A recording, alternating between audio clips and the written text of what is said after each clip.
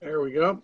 All right, so we're in Philemon. We're going to actually start the actual study of the verses, and we're going to read the first 7 verses and see what we can unpack from that. So in Philemon, only one chapter, only about 25 verses total. We'll read the first 7 today, and it says, Paul, a prisoner of Christ Jesus, and Timothy, our brother, to Philemon, our dear friend and fellow worker, and to Apphia, our sister, and Archippus, our fellow soldier, to the church, and to the church that meets in your home. Grace to you and peace from God our Father and the Lord Jesus Christ. I always thank my God as I remember you in my prayers, because I heard about your faith in the Lord and your love for all the saints. I pray that you may be active in sharing your faith, so that you will have a full understanding of every good thing we have in Christ. Your love has given me great joy and encouragement, because you, brother, have refreshed the hearts of the saints. All right, let's kind of unpack this a little bit.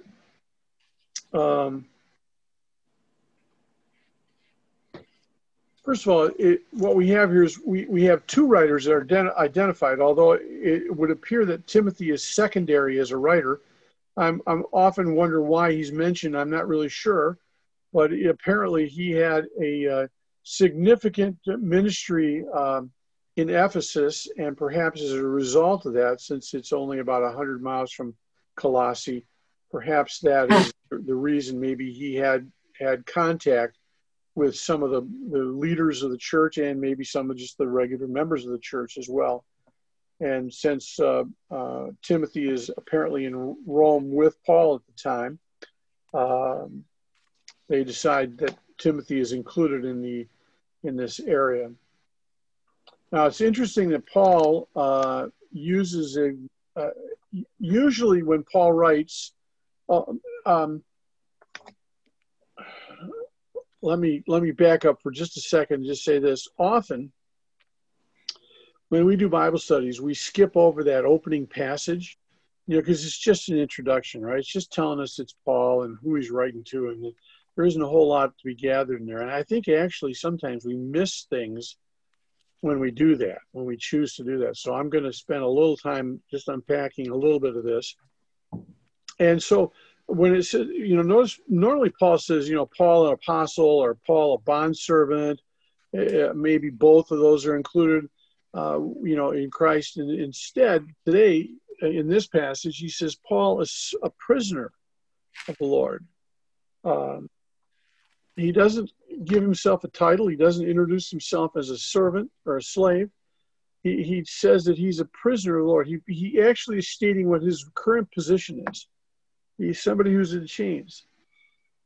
What's the difference in Philemon? Like you said, it says a prisoner of Christ. And for example, in Colossians, it's an apostle of Christ. Yeah. I think, to be honest with you, I think that, what we have here is we have a very personal letter that's been written, and there is a certain amount of a desire to set the mood for what he's asking, and he wants to remind Philemon that, hey, I'm in chains, I'm suffering, and I'm doing it gladly and willingly.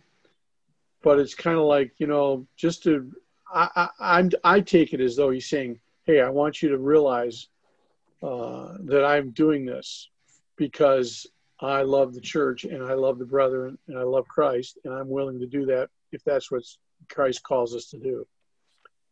So I think that's what it is. I think he's also saying, in essence, I want you to realize that I'm making a sacrifice, and the sacrifice that I'm making is going to, I want it to play on your conscience when I'm asking you to do what I'm going to ask you to do in this letter.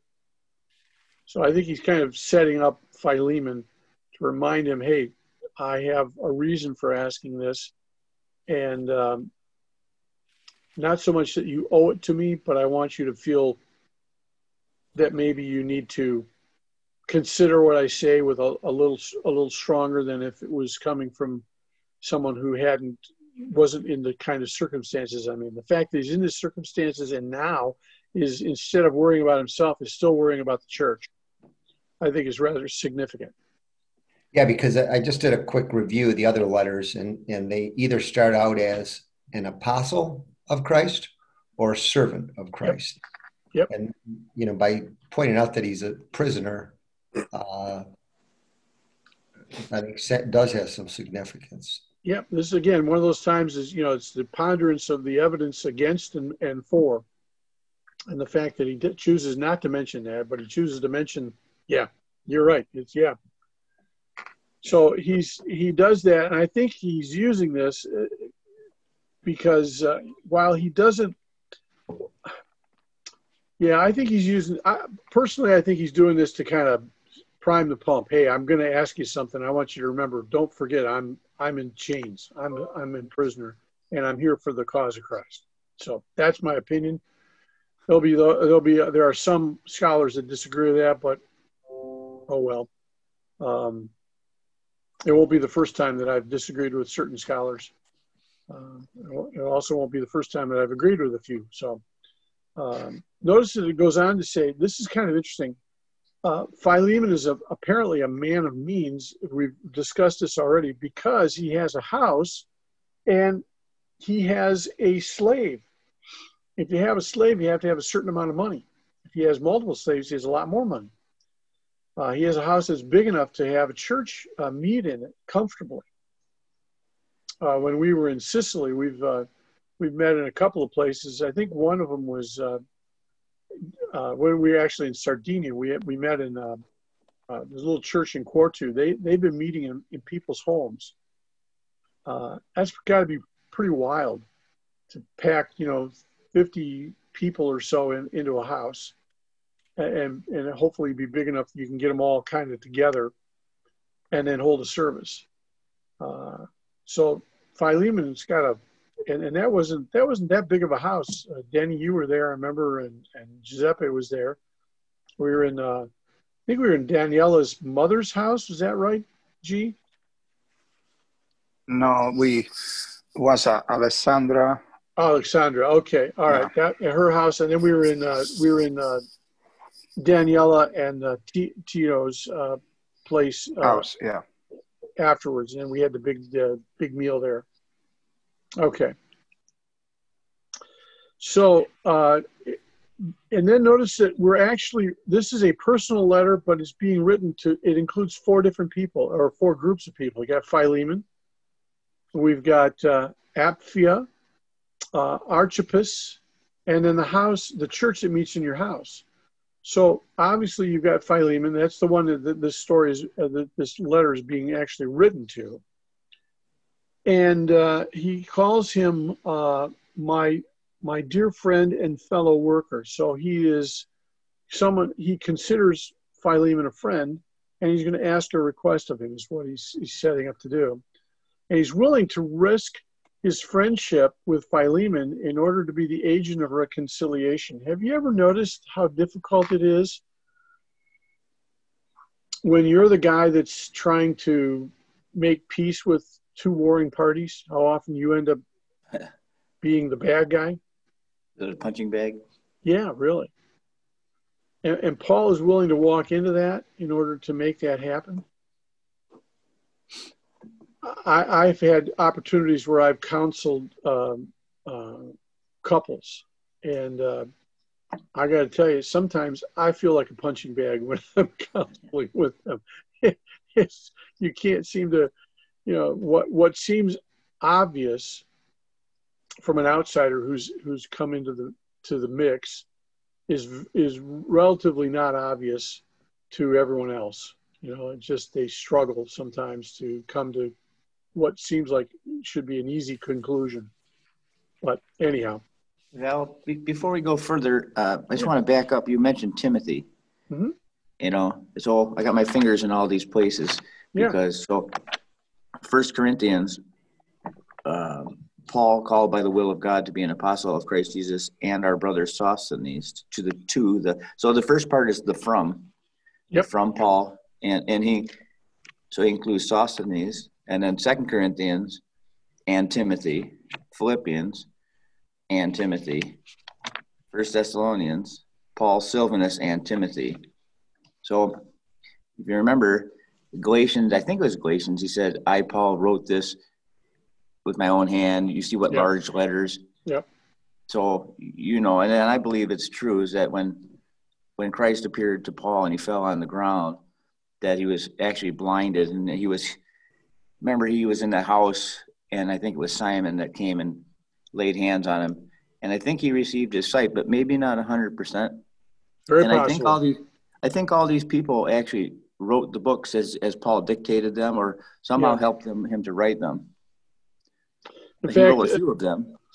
Some of them said, I think it's Romans. I think we actually have the name of the guy that wrote it. It's at the very back, the last. I think what happens is Paul sometimes signs the letter or sends a final greeting at the end of the letter in his own handwriting, so that they know that it's Paul. But he has something called an anamnesis, which is a scribe, basically, who writes. Let's see if I can find Tertius. It was Tertius. Tertius. Is that it? Okay, I'm looking for it. Romans 16. I Tertius. 22. Yep. Which, by the way, Tertius is, and then you notice down later Quartus. Those are slave names. And just so in case you were wondering what they mean, Tertius means 3. Guess what Quartus means? 4. 4. So your name is 4 or your name is 3. But God knows who they are. And Tertius apparently was smart enough to be able to, and educated enough that he could write. So yeah, it's strange. And it seems like Paul often includes a secondary person with him in his writing as the authors. I'm not quite sure why that is. We could probably speculate and maybe get it right. It's hard to say. But notice we have Philemon and we have Apphia, our sister. Some think that this is a distinctive Phrygian name, which is the area that they're in. It's possible that she was Philemon's wife. There are a couple of factors that seem to indicate that. One, there's a very warm personal tone to the letter, which is addressing a household situation. And the fact that she is so close contextually to Philemon would indicate that perhaps she is. And often women are the ones who take charge of the household affairs. So it's very possible that she also has an interest in Onesimus. Archippus would appear to be perhaps the pastor of the church. Some have said that he might be the son of Philemon. We're not sure. We don't have any indication of that for sure, but there are those that have suggested that. And then Paul says, the church that meets in your house. And of course, we've already talked about the fact that often groups meet in the home of a patron, somebody who has enough money to be able to have a large enough home to be able to have a group of people there. So think about it like you have a home church or a Bible study that meets in your home, and your home is big enough to be able to host it. You might or might not be the leader of the Bible study, but you might be the host of the home because you have the largest place. My mother, when I was in high school until I was probably in my 30s, my mother and father had built a home that had an open floor plan in Southgate, just south of Allen Park. And the church that they attended was in Allen Park. It was a large church. At one time averaged over 3,000 in attendance during the 60s and 70s. So it was a big place. But she built this open floor plan so that she could host parties. Almost every shower that happened on our main floor in our house. And she'd have 100 people there, 100 ladies. She just wanted to host homes. She had a big enough home. She built it with the idea of being able to host and lots and lots of parties that were church related. So Bible studies, parties, and showers, all those kinds of things, especially lady stuff. I had a lot of that. I would disappear into my room and be glad when they were gone. Same as a teenager.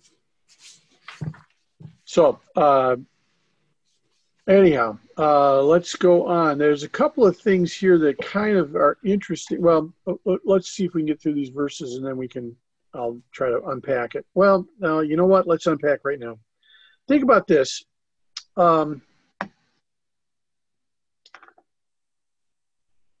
This salutation reveals that Paul believes in our goodness and wants to encourage us to be supportive in a community of believing Christians. Notice that he's writing to Philemon, who has the sole legal authority over what to do about Onesimus. But who does he include in the letter?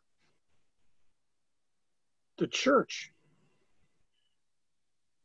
Philemon has the final authority, but he expects the church to listen in on this private matter. He includes them in the decision. Now they don't have a final say, but they have a voice. He understands that the individual moral decisions that are going to affect an entire believing community, and apparently assumes that the best way to make ethical decisions is to have it in a communal context of faith. What would happen if there are times when we have to make major decisions that affect more than just us? And Paul is suggesting, by the way this letter is written in even the first 3 verses, he's saying we need to include more than just Philemon and Onesimus, and more than just Philemon and his household. We need to include the church. Why? Because they're an integral part of this whole thing. What would happen if we had? Would we appreciate people getting involved in our personal business? Doesn't that go against the way we are as Westerners? We're individual. We get to make our own choices. We don't need anybody else to be involved in that. Sometimes they need different counsel, though, some counsel. Yeah. It would seem that what Paul is doing is that he's insinuating that the church has some say in personal relationships and business decisions that we might consider to be ours alone.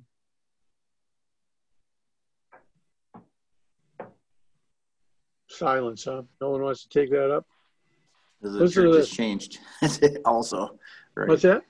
The church has changed a little bit, Yeah, maybe we're too big. Remember the gold and silver have I none, the church can no longer say that, and no longer can the church say to the lame man, rise up and walk. So, and God isn't striking dead people for lying anymore. The church is a little bit different now. So so is that a good thing or is that a bad thing?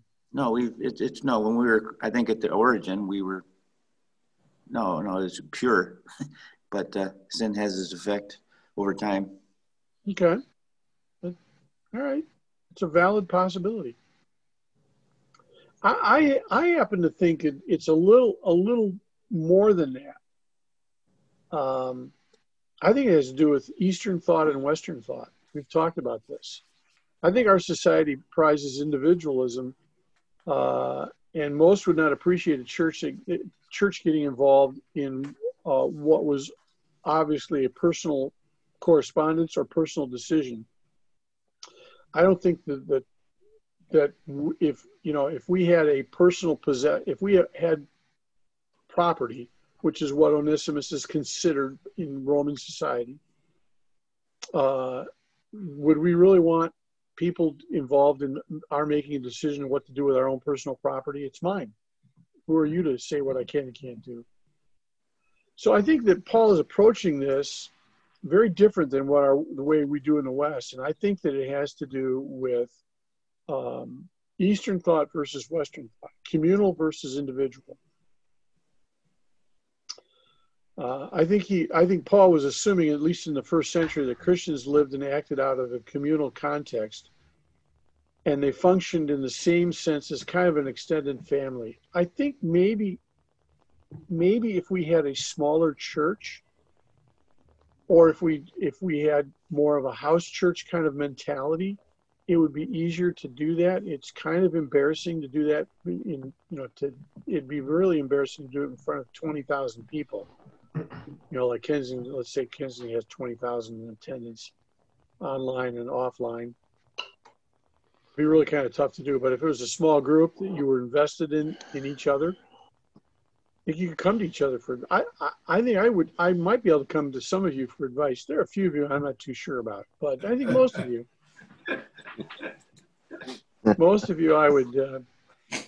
I would value your wisdom. What's Proverbs say? George, you've been reading Proverbs a lot lately. What's it say about wisdom comes from listening to more than one person? Yeah, counsel, sure. Yeah. In the counsel of many, there's wisdom or something like that. I forget the exact, that's Val's really bad paraphrase. It's pretty close. So, there's safety. It basically says there's safety. Yeah. In counsel. So the wisdom from your counsel would be strong from this group? Oh, I think I would listen to some of the things. I've listened to some of the things you've said over the past. Not that I've had to make a decision about, a personal matter, but you guys have come up with some great ideas that we have put into our group. It wasn't mine. It was yours. One of the guys was the first one. Someone in our group originally said, "Hey, could we come with you to Sicily?" I said, "Yeah, I never thought of that, but sure, why not?" So we started taking groups with us to Sicily or Sardinia, and Rick went with me to Cuba. Tom went with me one time to Sicily. So Tom, our dentist friend. Yep. So I think there's wisdom sometimes that comes from others. There's times that we just don't see it because we're in the midst of the fight, or we're in the midst of the battle, or whatever. And sometimes just somebody who's a little more distance than us can see our way clearly. Yeah, given the small group nature of this church he's writing to, these people are probably more than just parishioners; they're friends of Philemon. Yeah. And Paul, in this letter, it seems like he's playing all the cards of persuasion he can to get Onesimus released. Yeah, that would be my take on it too. He is using every means possible to achieve. Other than issuing a direct command, and he says, "Well, I could do that, but I'm not going to do it," and you owe me your very soul, but it's just a request, Yeah, if you want to break my heart and really, anger me, So Paul must have had a lot of affection for this Onesimus. He's going all out to get him released, and he's using the social persuasion of this guy's small group to make it happen. So think about maybe we don't. Go ahead, George. Maybe we don't know that if Philemon had even asked Paul for advice. Possible. Again, as I said when we first started the study, we're coming in the middle of a conversation. We don't know the front end and we don't know the back end. We know the middle. That's all we have to work with. So you're right. It could be that Philemon and Paul have had a discussion that just isn't included in our information. We're not told. Yeah. It's a good observation. Of course, they couldn't sit there and dialogue like we are now either. So given time and distance, I don't know how often a letter went back and forth, but maybe months would go by before they'd actually hear something. Right. Almost like that commercial, and I don't remember if it's for a car or what it is, where the guy drives over to somebody's house, rings the doorbell, knocks on the door, and he comes there and he answers. He just spouts something off, and the guy says, "Oh, are you answering my text?" Yeah, right. Yeah, it's a car ad, I think. Yeah, I think it's a car ad. And then the guy goes, "LOL, come on in." It's like. Can you imagine in this day and time, trying to play chess by mail. I think that's kind of what Paul was doing, That's an making it interesting up. observation. Yeah. Because it's like, for us to stay focused that long for the next correspondence and still stay on task and still stay on track to me, is amazing given our current culture.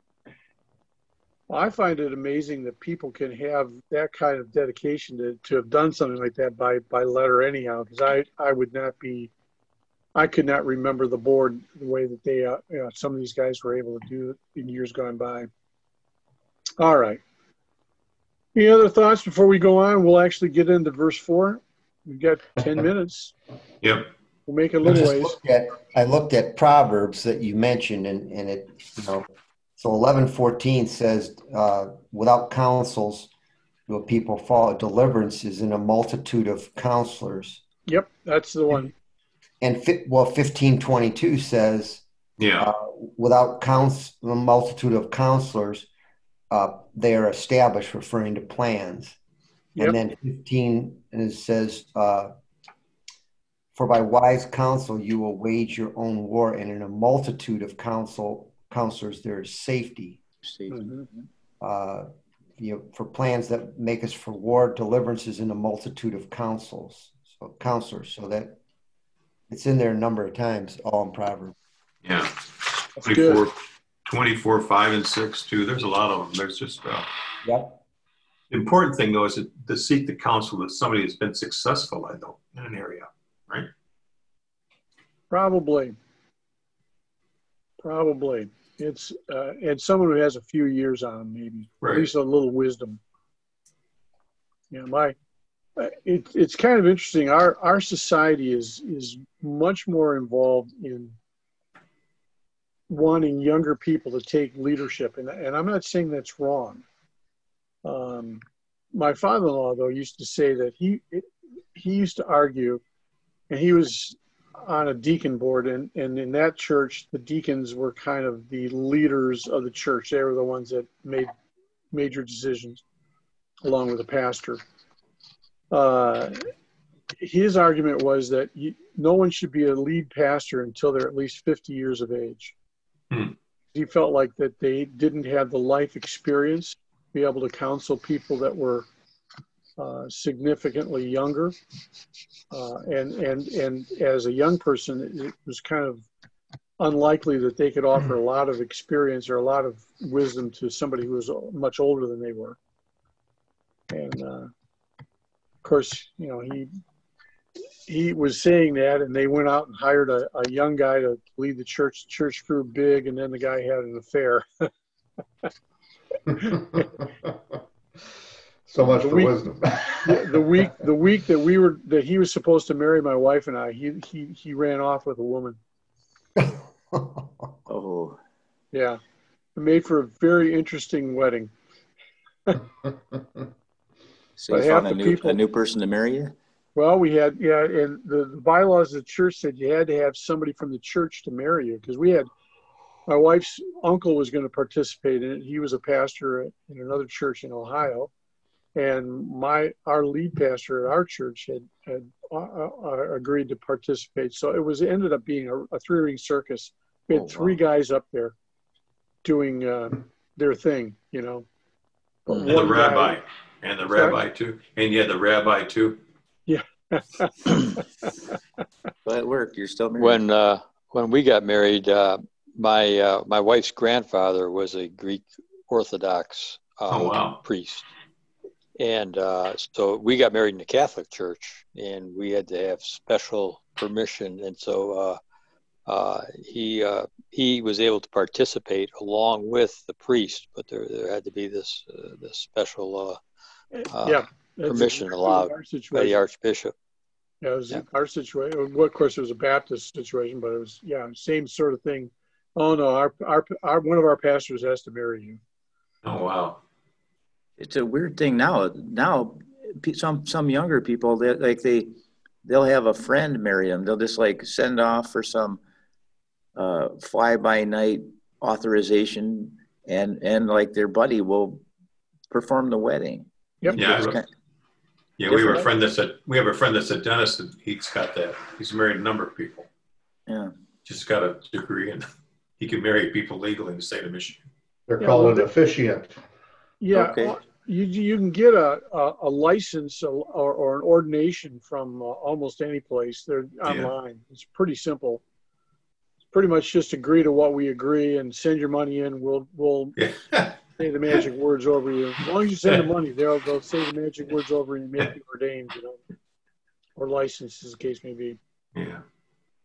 Yeah, years ago, I looked into that. And I thought, you know what? If someone ever asks you, where were you ordained? That's a lousy place to. I don't think people ask anymore. Yeah, really. I don't think. Well, I was just thinking about trying to get a job, and every once in a while they say, well, were you ordained? Where were you ordained? On the questionnaire that you end up filling out. And I thought, you don't want to say it was from Bud's Towing and Ordination Church, or whatever. I thought that probably wouldn't look well on it. There you go. Well, we're just past. You know what? I am not going to go past. I'm not going to do 4 through 7 because we won't get through it. I will just say this. He starts off the way he does a lot of his prayers, and just as an overview, he always starts with thanksgiving. Paul always starts with thanksgiving, and he always has a general thanksgiving and then a specific in his thanksgiving. Verses 4 and 5. And think about this. I always thank my God as I remember you in my prayers. So, of course, the question then that the leaders of the scholars want, well, is he thanking God only when he remembers them, or that he always remembers them, and as he remembers them, he thanks God? Which is it? Which comes first, the egg or the chicken, Is he always thanking God, and whenever he remembers the saints, he brings them up? Or is it that he always remembers them when he's thanking God? Chicken. I don't know the answer. But it is an interesting conundrum that we don't know. And maybe it isn't so interesting for you. Maybe it's just for me. But I'd like to think that regardless, that God brings to our minds people we need to remember in prayer at certain times. And when that happens, I think we need to pray for them. Whether it's to thank God for them or whether it's to pray for them specifically about something that's going on in their lives. So we should call down fire all the time, or what? Sure, yeah. I want to be one of the sons of Zebedee, dude. Can you imagine if we had competing pastors calling down fire? When I was in college, I swear we had pastors that were leaders of the Christian community that were at odds with each other. And part of their Sunday services were always to call down fire on all of their opponents. It was just, didn't matter what side of the fence you were on. Somebody was always, you're asking God to strike them and smite them. And it's like, dude, they're believers like you, they won't be on your same street. They'll be on another street in heaven. Yeah. Oh, wow. There's 12 gates. There's 12 gates to get through, right? That's right. Yeah. Maybe 12 gates. Yeah. So there could be 12 different sections, maybe. I don't know. Yeah. At least for the Jews. Yeah. Each of those is supposed to correspond with one of the tribes, isn't it? I think. Yeah. It's like 12 foundations. Mm-hmm. All right. Well, you guys have been good. Just remember this. Vote early and vote often. And that's where I'm headed to vote. Yeah, me too.